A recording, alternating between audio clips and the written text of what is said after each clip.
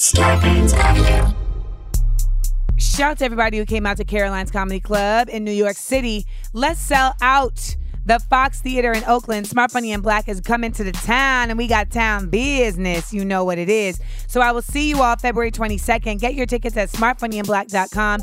And on my LA folks, we're going to stay on the West Coast for our next show, March 20th at the Novo Theater. Get your tickets also at smartfunnyandblack.com. And anybody who's not in those cities, make sure you continue to check smartfunnyandblack.com to see when I'm coming to your city, either doing stand-up or doing Smart Funny and Black. We got a lot of places that we're hitting up this year, and we want to make sure that we get you in them doors.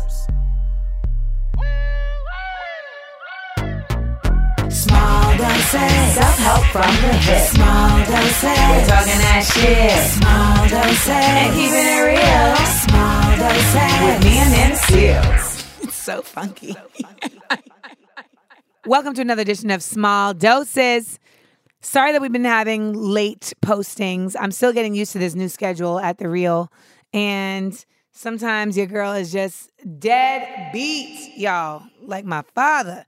So we're really just trying to get into the mix of things, but we're going to do better. I promise. We will do better. This week's episode, side effects of being an empath. This is long overdue, y'all. Rebecca's looking at me like, is it? Yes, it is, Rebecca. Because Rebecca was all up in here saying that empaths is like some woo-woo, hippy-dippy shit. That's not what I said. I said people who describe themselves as empath. That's a different thing. Is it? Personality type of people say, I'm an empath. That's like... Mind you, Rebecca rolls her eyes when she says it. I've never rolled my eyes when I said I was an empath in my life. I cry when I say I'm an empath, but I've never rolled my eyes. It's like Rebecca's saying it with the tonation of I'm a vegan.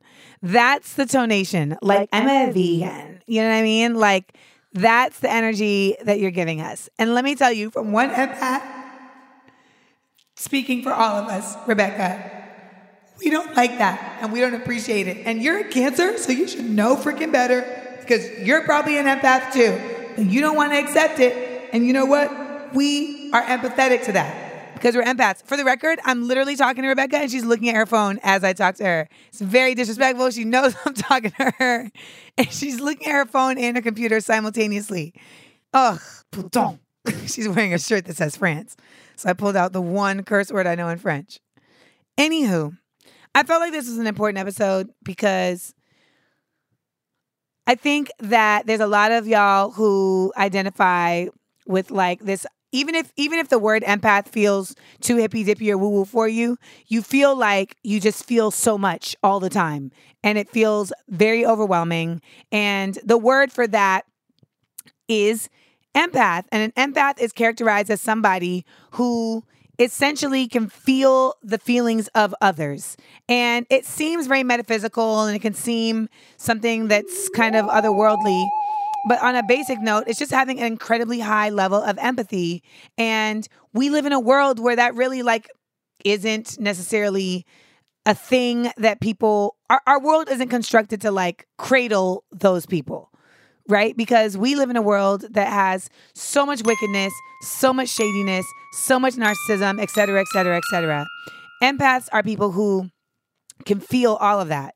And a lot of times the struggle is how do you manage not only feeling your own feelings, but feeling everybody else's feelings. So we're going to talk about that. And we're going to talk about really just the truth of it. Like, is an empath a real thing?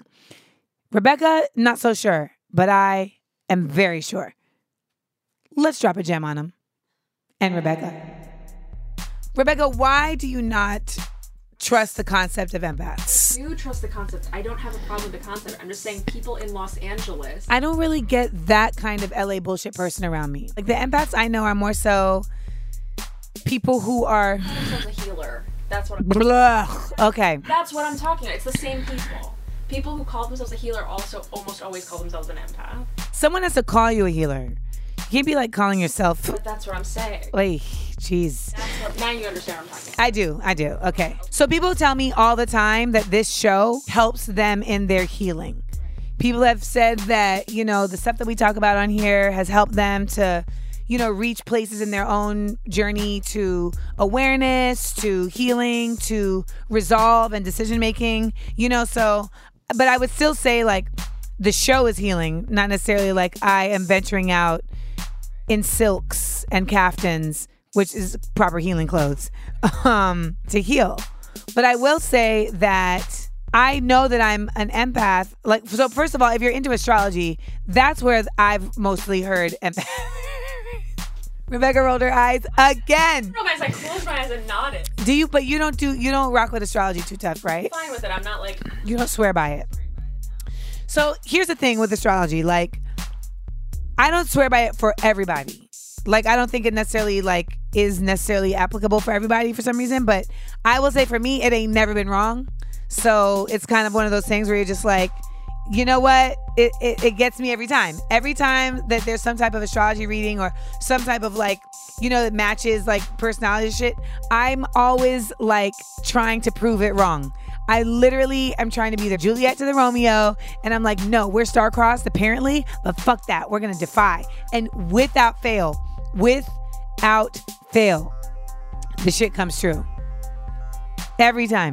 So I decided to like stop fighting it, but for other people, like they find their guidance in other ways. Like Reiki has never really like felt like legit for me, like tarot is hit or miss, but astrology for me has always been like a very true guidance. And I say that to say that it fits into also the fact that I'm a Cancer, and Cancers are traditionally described as very loyal, very creative, empathic, with psychic abilities.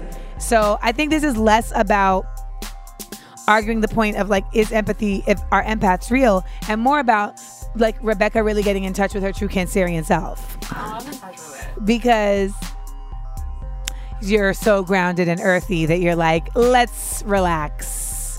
Okay. Because the Virgo in me is like, let's analyze. And that's when we have breakdowns. Ba-dum-bum. Jam dropping. Jam dropping. Jam dropping. We dropping on these hoes. Today's jam dropping is empath versus drama queen. Which, when people don't necessarily understand like your kind of sensibilities as an empath, you can get misread as a drama queen. So when I was younger, I will tell you that story later in that one time. So empaths are people who basically have a high level of sensibility of other people's emotions. And there's this concept that says that you can literally feel other people's emotions, their anxieties, their fears, their sadness, etc. And so when you are somebody that is basically this porous, open wound, you are considered like a tortured soul because you're basically taking on everybody's energy. And it can be very, very overwhelming because you have your own energy and you're combusting so much of trying to manage your own energy and everybody else's that it can feel just very overwhelming, and it can feel like a burden that you can't really manage. There's also this idea that like, as an empath, you want to help. So you're taking in all of this negative, and you want to help, but you can't fix other people. Like they have to fix themselves. So it can feel like a conundrum that you can't get out of. And it makes you a lot of times end up in a place of despair ever so often, where you just feel hopeless and helpless and you don't really know why. It took me a long time to figure that out. A drama queen is somebody who is always making a big deal about everything. They are always making something that's happening into an entire issue, into an entire moment, etc. And it looks like they are always making it about them. An empath is always feeling everybody else. A drama queen is always making it about them. So there's a difference between selflessness and selfishness. But a lot of times it can look the same, because when you are taking in a lot of emotions and it affects your mood, a lot of times your mood can affect everybody around you. So it feels like, damn, why are you always this? Why are you always that? Why do you always have to disrupt? When you're a drama queen, you get the same critiques. Like, why are you always making it a thing? Why can't you just let things roll off your shoulder? Why can't you just like let that go? The difference is in being able to acknowledge like when you are being a drama queen or are you an empath? So you have to really take a look at yourself. Like, am I somebody who just makes everything into a thing? Or am I somebody who just feels everything deeply? Either way, it's exhausting. It's exhausting to answer to that every time. It's exhausting for you, exhausting for the people around you. So it becomes something that you have to figure out how to manage. And it becomes something that you have to really like go to therapy to discuss, because you have to try and understand what are the things that trigger you? What are the things that really take you down the road as an empath that make you get into a place where you're not really able to like interact with people the way you want to? And if you're a drama queen, you got to find out, well, why is it that I blow everything up and need attention all the goddamn time? Why is it that even the littlest things prick me in a way that make me feel like I need to woe is me and be a damsel on the tracks? Either of these things are real, and they're usually attached to some level of trauma or just the type of personality you are. But I like to think that there's ways to manage them. And even in my darkest empath moments, I really feel like, you know, therapy has helped me in coming back to the center, which is acceptance. And whether you're a drama queen or an empath, that is really the only way to manage in this world without either killing yourself or everybody around you.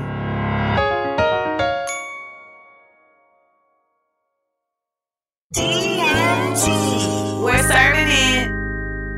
So for the record, I chose this topic today because I'm really struggling right now. And when I was talking to my therapist, and she was like, you know, I think really it's just your empathicness is just overwhelming. And I think part of that is too, like, I'm on television every day right now, and I'm giving.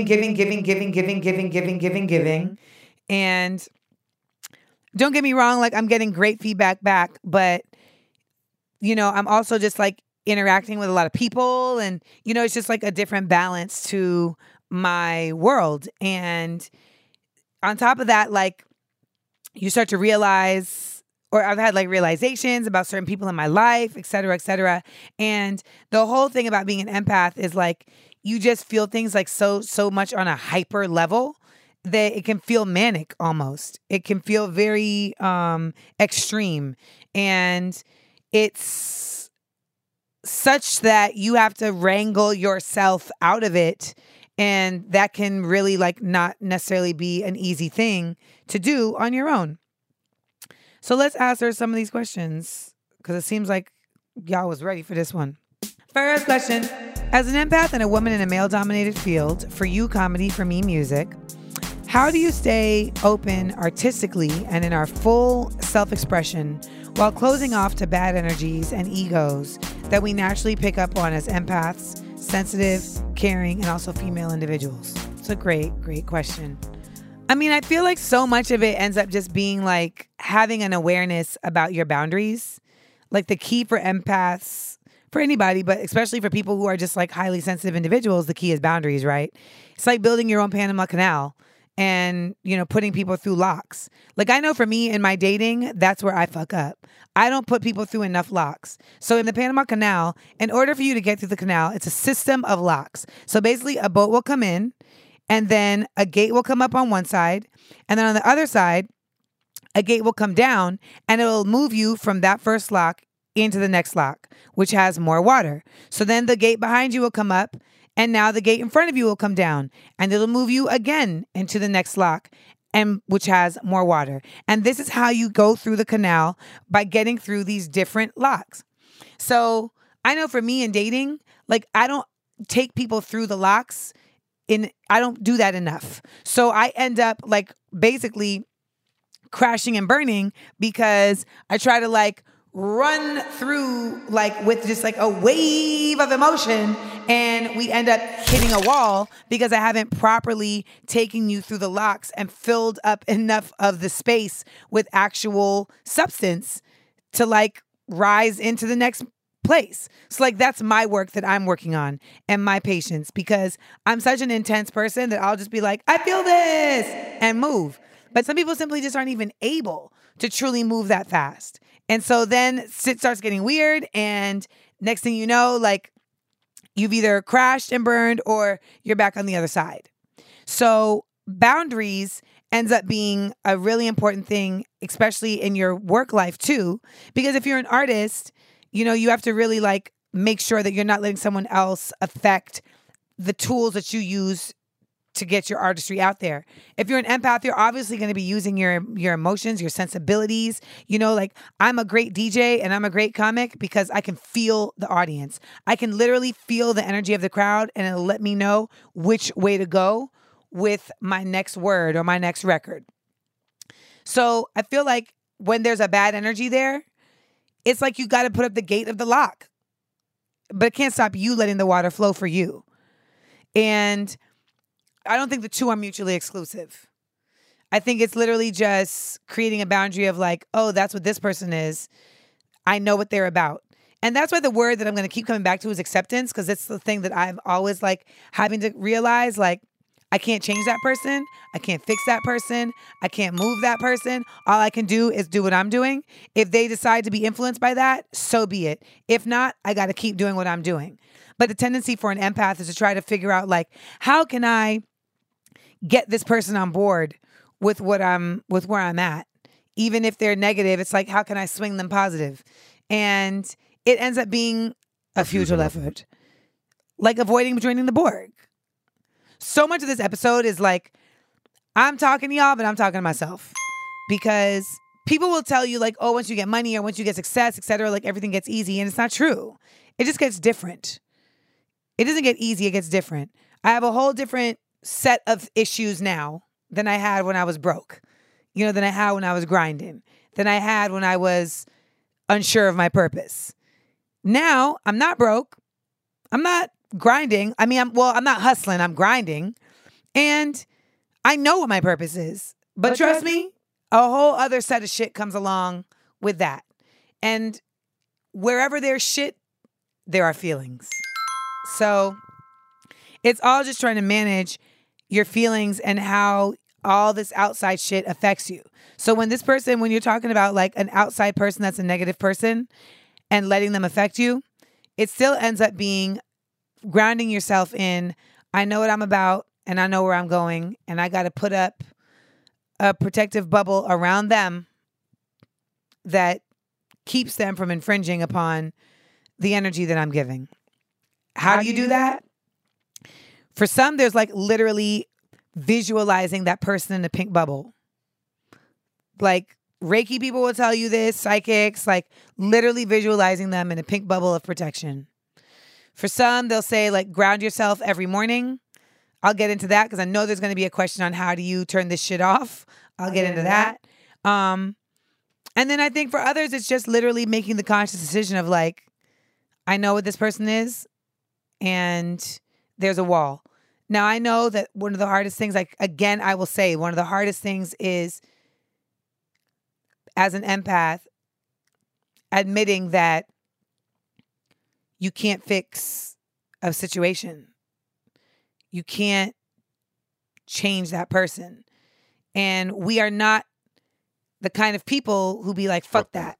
Some people are really easy at doing that, yo. They can just be like, fuck that person, it's fine. We're not necessarily programmed to do that. It ends up being a skill that you have to learn as a protective measure because it ends up saving you a lot of frustration. Next question. As an empath, I tend to be so good at understanding people and seeing situations from so many angles that I fail to advocate for myself and or my needs. How can I meet someone where they're at without abandoning myself and what I deserve from the relationship/friendship in the process? Or is that even possible? I mean, it all goes back to the same thing, right? Like figuring out how to put yourself first without feeling selfish. Figuring out how to put yourself first without feeling immodest or conceited, you know, because I think that's the thing. Like you want to feel humble and you want to, as an empath, like you're naturally consider yourself somebody who is for the people. So you don't want to feel like you're not for the people. I have absolutely extended myself beyond necessity to help people because I cringe at the idea of being considered someone who's not helpful. It really like the idea of not being able to help somebody. Am I going to cry? No. I could though. I could. The idea of not being able to help somebody, like, it drives me insane. Like, and then sometimes I think there's also even a level of like survivor's remorse for some people. You know, just this feeling of like, if I got blessed with a certain level of privilege, like, then I owe the world everything. And you don't. You know, like you don't. You do your best. You do your best. And we live in such a state right now where everybody is so fucking judgmental as well. Everybody is doing so much finger pointing of what are you doing? What are you doing? What are you doing? What are you doing? And you just take that in. You take that in. I know a lot of people felt my interview that I did on The Breakfast Club, my last interview, who are empaths. I know y'all felt it because sometimes it's like you have anxiety. You're like, where the fuck is this anxiety even coming from? Like nobody is like nobody in my immediate circle is being mean to me. But like if you just feel negativity coming from any direction, it can feel just like overwhelming, and you feel responsible for having to address that, for having to help that, for having to, you know, anoint or atone for that. And it's like, it's not yours. It's not your negativity. Like, I mean, people love to tell me, Amanda, like, why do you even respond to the comments? Like, why do you feel the need to respond to the comments? It's because it is incensing to me for people to think of me as somebody who is not like doing their best to be their best in the world and helpful. That is such an insult to me. It's the worst insult. I'd rather you call me a bitch than that.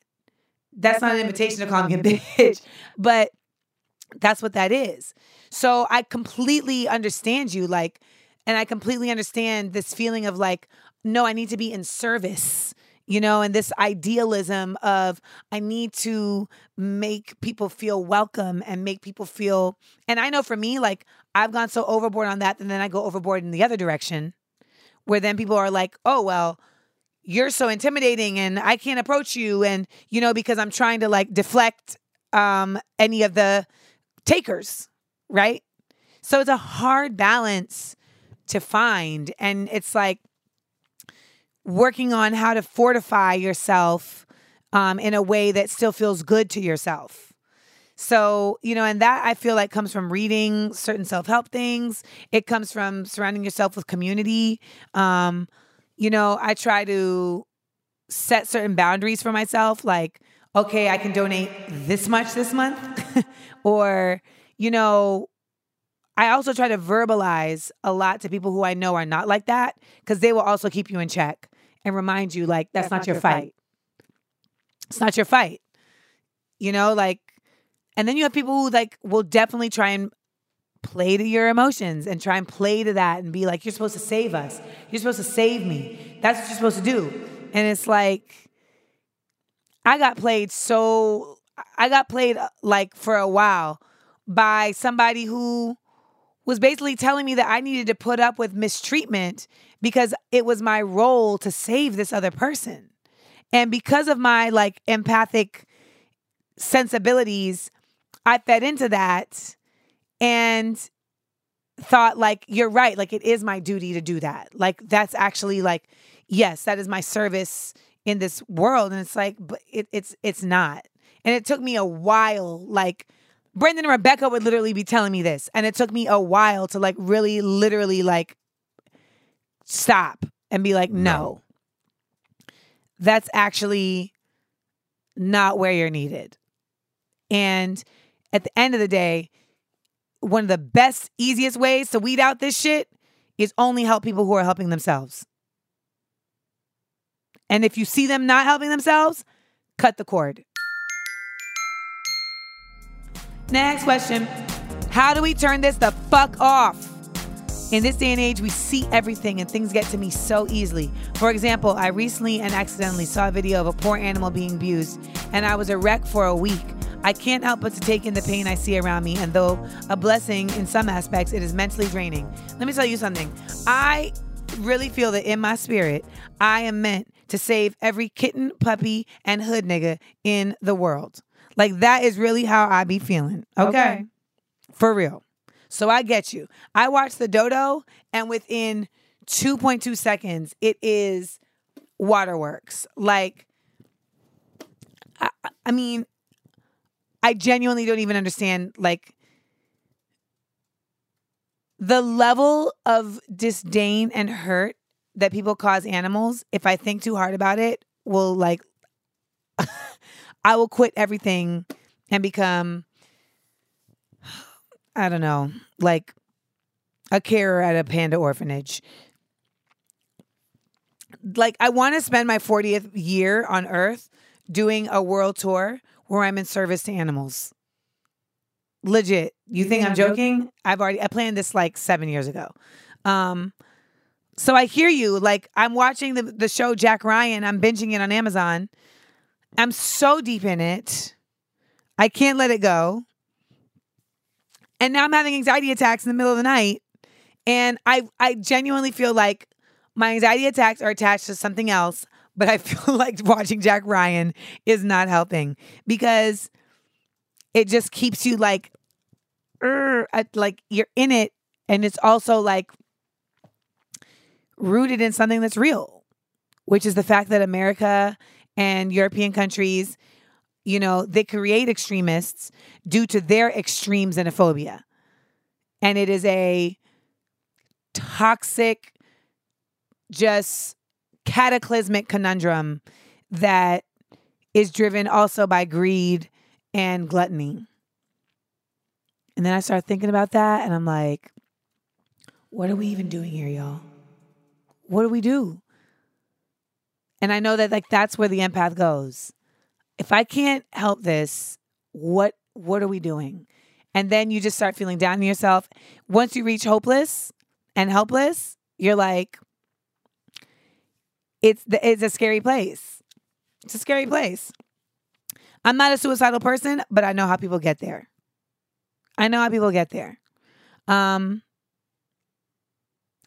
So I've been told that one of the ways to turn this off is called grounding. And that if you're an empath, that every morning you should, and for what it's worth, like what I'm going to describe right now seems very like woo-woo and like you got to have crystals and sage. But at the end of the day, what it really, really is you just creating mental strength. That's essentially what it is. And this is one way that people have done it. And it's basically starting every morning by standing in your space and closing your eyes and picturing roots coming from your feet through the floor, through the dirt, to the center of the earth. And what it's essentially doing is like giving you a mental picture of something that is essentially just grounding your mental in you.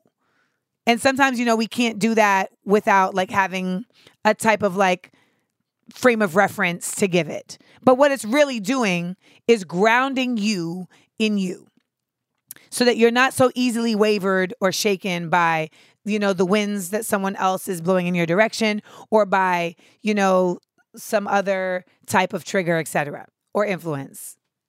Then they say, picture essentially like an orb around you, like a force field. And the idea is that you're essentially creating a protective force field around yourself. Now, are you really creating a protective force field? Some might say yes.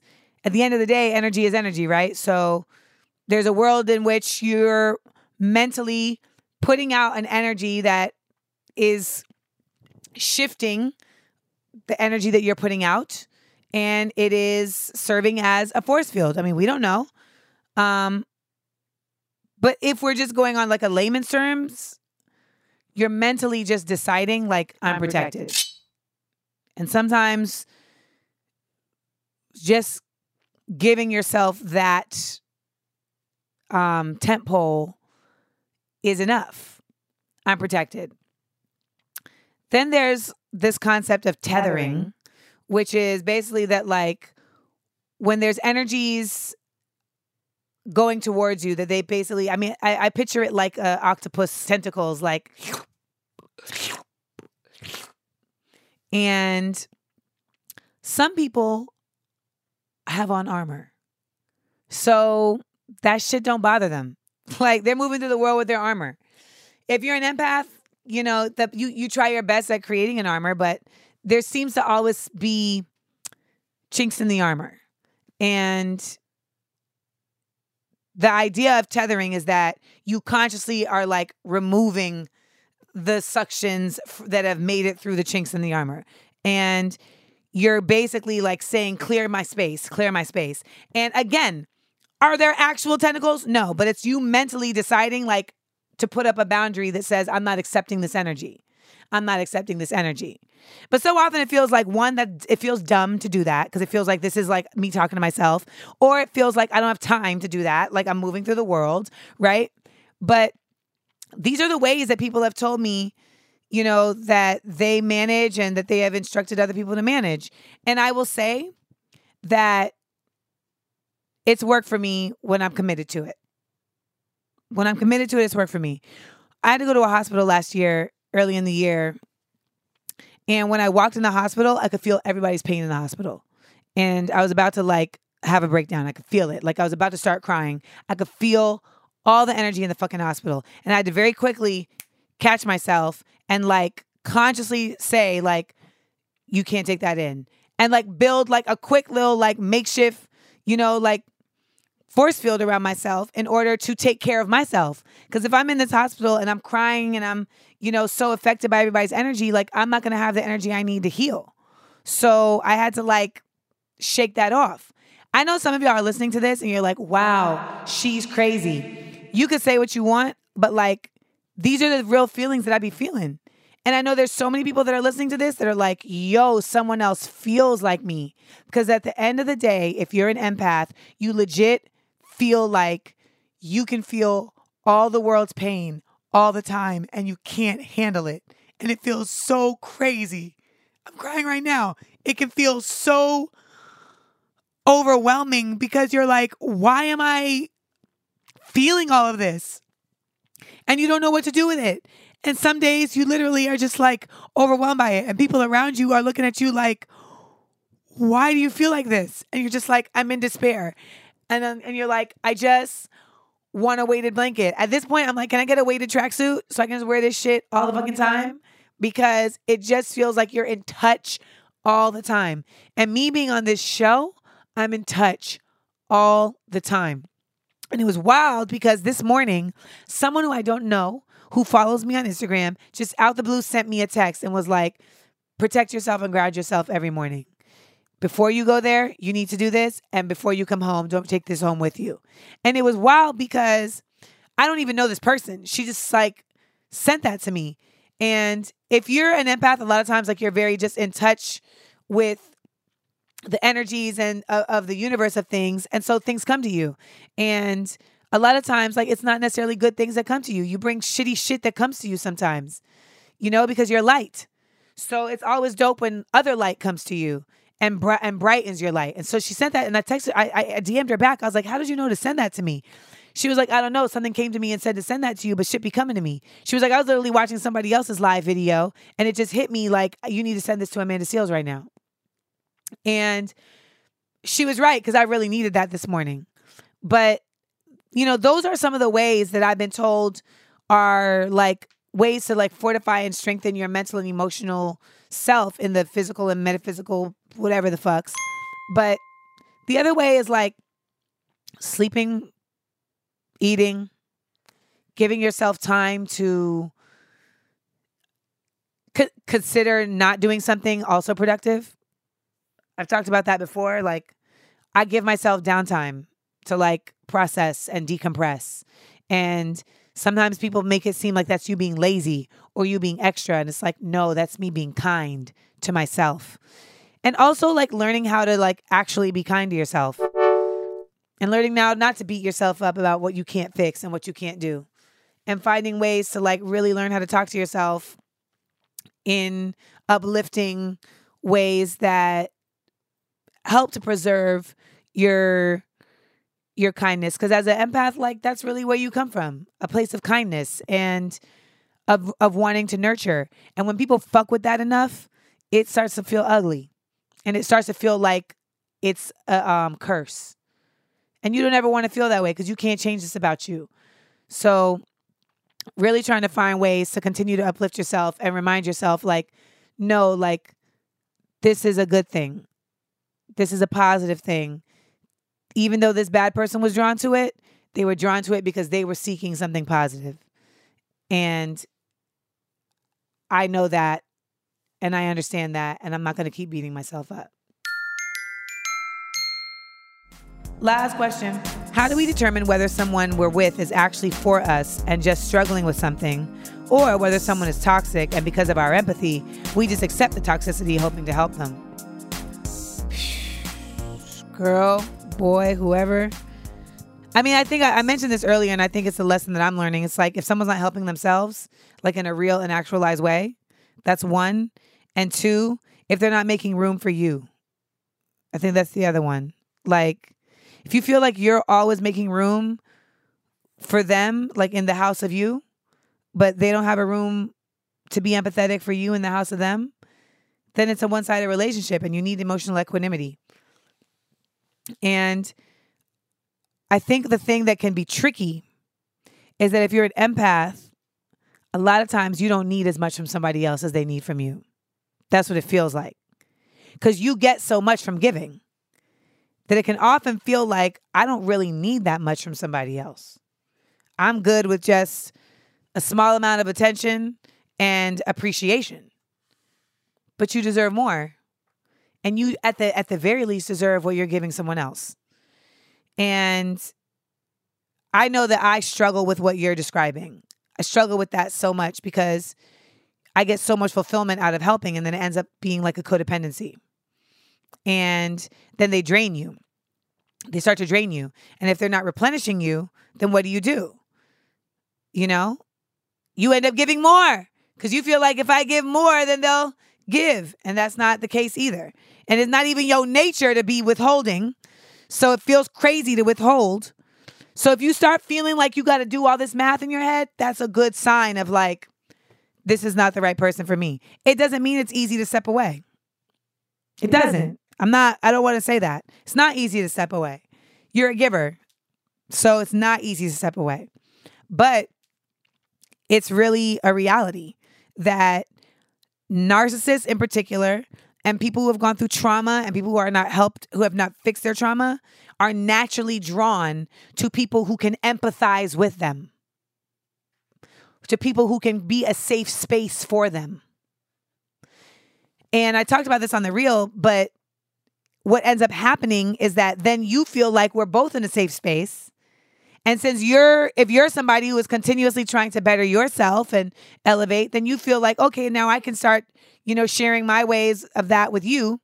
But if that person isn't genuinely trying to elevate or better themselves, then they resent you for you being that. They resent you for your empathy. And they start to make you feel small.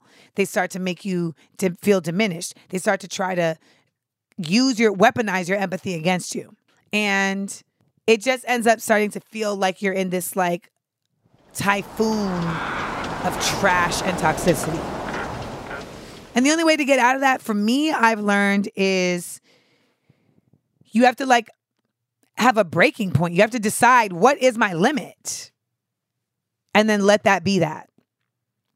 And then they're going to come back. And then they're going to break you again. They're going to break you again. And that has to be the limit. There's like 2 limits.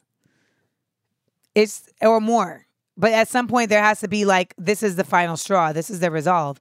And it ends up being when you realize and admit to yourself, this person cannot be changed by me. This person can't be changed by me. There is not enough love in the world. And I don't have enough love to change this person because this person has not decided to seek out the love of themselves. And that's really what it ends up boiling down to. Empaths have this seemingly bottomless vat of love to give. But it does have a bottom. The bottom might not be nastiness. The bottom might not be shadiness. but the bottom ends up feeling like emptiness. And when you hit that empty feeling, it's like, that's when you start to feel hopeless and helpless. That's when you start waking up with anxiety attacks because you feel like you'll never get out of that feeling. And you start to feel like, well, how is this emptiness going to get filled up? And then you start wondering, like, I need love to fill this up because humans want love. That's natural. But people be so shady that you feel almost dumb thinking that you're going to be able to get love from people. And it can feel irrational, but it's not irrational. It's a human condition that you want to be cared for. And the fact that you are so caring and you are so giving, it is only natural that you would want that back.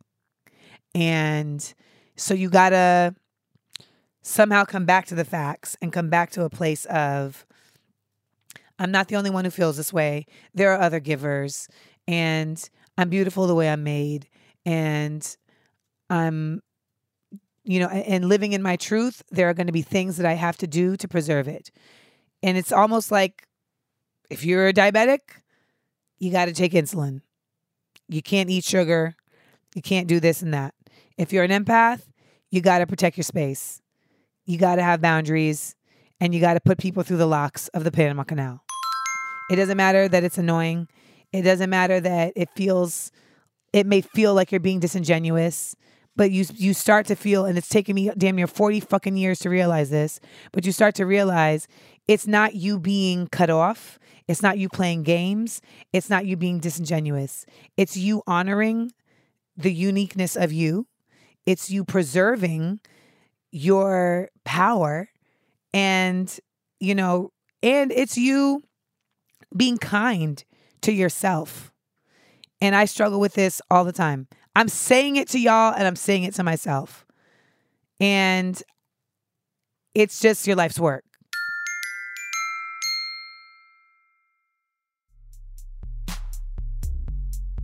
This is such a fun episode. Oh my God.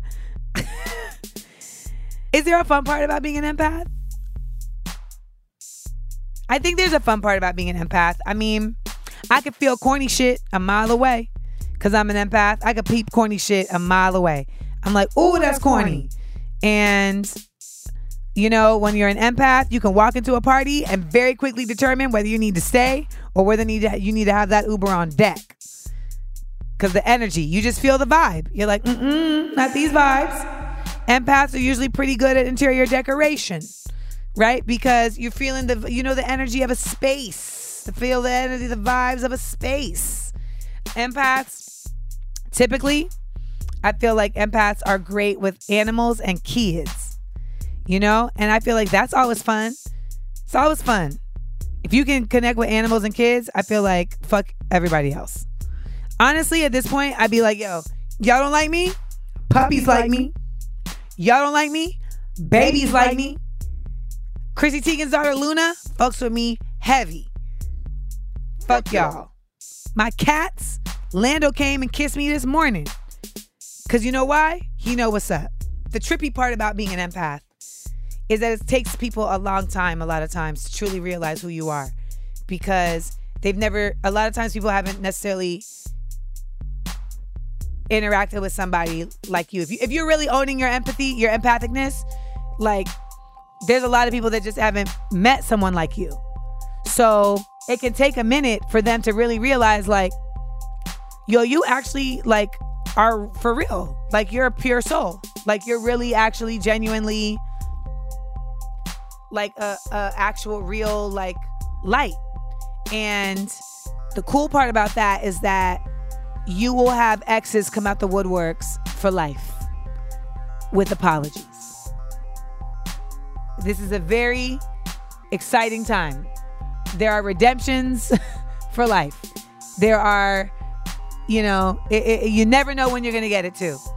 You get past coworkers, past friends that interact with other people, and then they realize by re-interacting with other people, like, oh shit. Because now they have a control. Right? Now they have, like, something to weigh you against, and they're like, I guess she really was a good motherfucker. I just had never seen that before. And now I done seen it, like a 27-inch seen it. believe it.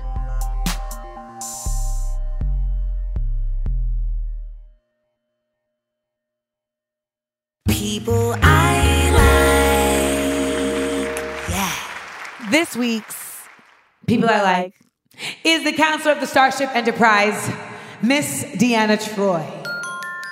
Deanna Troi is half betazoid and half humanoid. She is an empath by nature of her planetary birth. Now, Brendan is not a fan of Deanna. I personally am a fan of not only Deanna, but also the uniqueness of her unitard. Her onesie on the show was cut in such a way that it had a more fashionable lay to it than everybody else's. This is how she managed to pull Lieutenant Commander Riker, who was obviously the most handsome man on the ship. I think we can all agree that had Worf not had the Klingon forehead situation, he might have taken that title. Geordi, close second. Okay? Close second. Shout out to my man, Mr. LeVar Burton, the greatest guest on the show of all time. But I digress. Star Trek The Next Generation's character, Deanna Troi, is an empath, and they would literally use her when they would be talking to certain species of aliens where they felt like they didn't really know like where they were coming from. And so Deanna would have to tap in like, oh, they trying to come for us, y'all. Or, oh, they're afraid. And so what she would do is when like being the military wasn't really popping, she would use her emotions to connect with these other species. It would be honestly great if we did that in real time, like, but not like with evil intentions. Because I'm pretty sure we have like military empaths. You know, the other empaths are the ones on Minority Report. Fun fact also taught to me by Mr. Brendan was that the voice of the computer was done by the woman who plays Deanna Troi's mother, who, by the way, is hella annoying, on the show. So to all my Trekkies, there's that.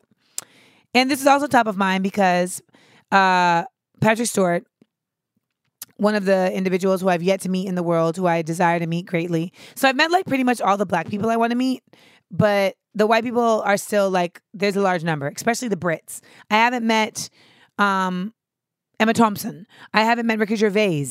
I haven't met Gandalf the Great. Come on. Ian McKellen. I never got to meet Alan Rickman. Gone too soon. I've never met, of course, like I said, Captain Jean-Luc Picard of the Starship Enterprise. Engage! And he was on The View, and he told Whoopi that they would like to bring her back on his new show, Picard.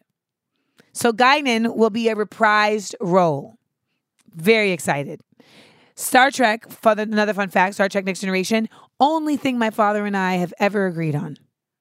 That Star Trek Next Generation is the shit.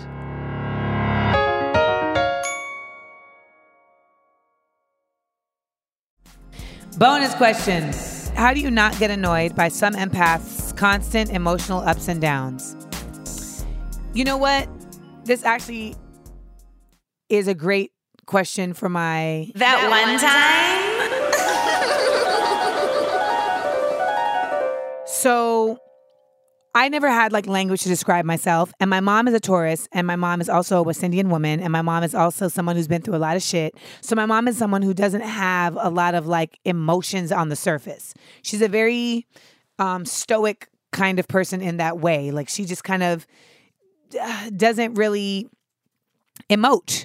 So here she is with this daughter who's just like, I mean, I'm a fucking fire hose, right? And a lot of times I could see her frustration with the fact that I'm like this.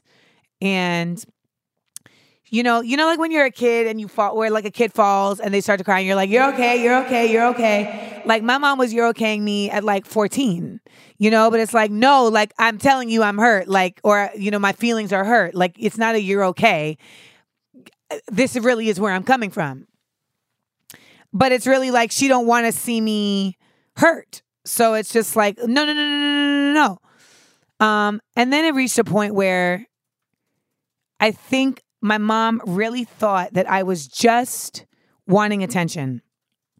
And that when I would have these bouts of sadness and depression, that it was about me wanting attention, me wanting there to be, affection, et cetera, et cetera. And so one time we were on vacation in the Cayman Islands, and I went into one of my despair bouts. And actually this vacation was about maybe 9 months after we had went to Grenada, and I had I had a bout in Grenada. And when we were in Grenada, she got mad. Why are you just so miserable? And if you know West Indian parents, they love to throw out the word miserable. You're just so damn miserable. Oh my God, you're just so miserable.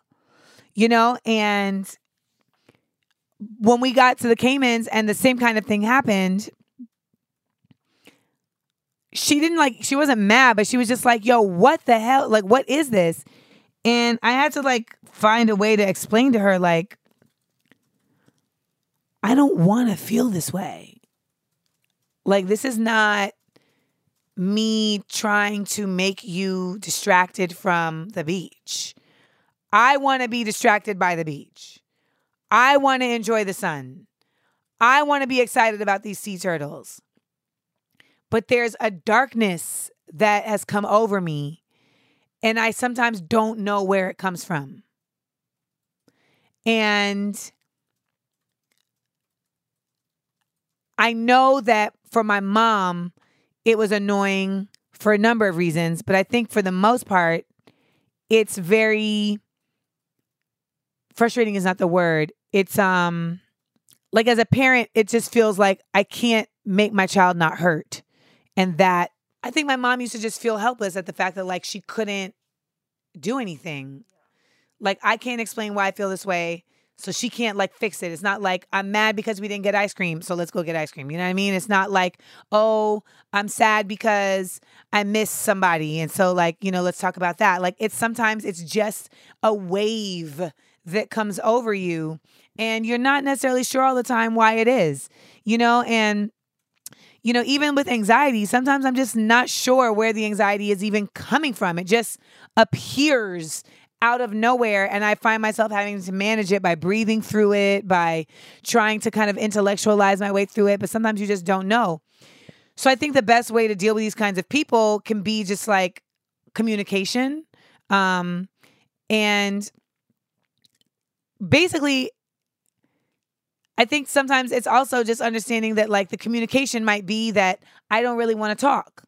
I really just want to chill or watch a movie or not really talk about anything. I just want to sit here and honestly cry and move past this.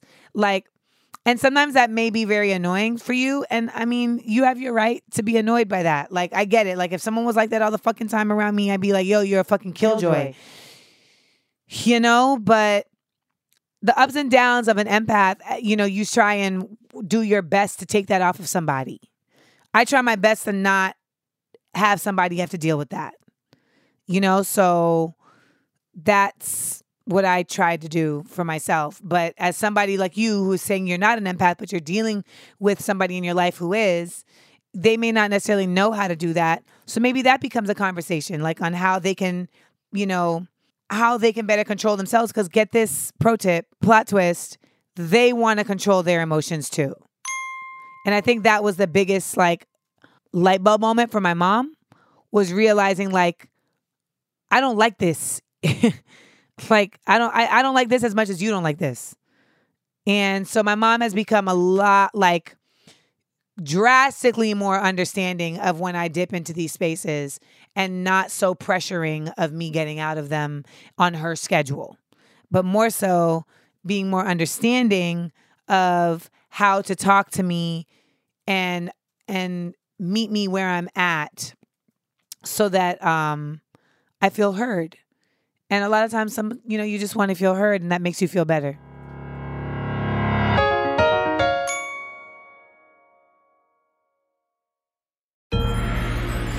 The last dose.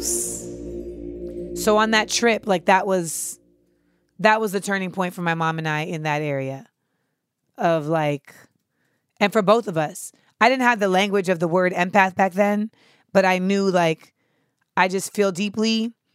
And sometimes like shit that other people might take as like a thing, like a little moment, I take it as a blow to the chest. Sometimes something that some people might say is like, oh, that's nice. I'm like moved to tears by its beauty. And these are things that make living in a nasty, shitty ass world very difficult. But as an artist, they're the things that make me a creative genius. So yes, sometimes being an empath can be draining for you and others, but it also can be the source of the gifts that you bring to others. And the work for you is knowing who, how, and when to give those gifts in a way that doesn't deplete you from being able to continue to give them.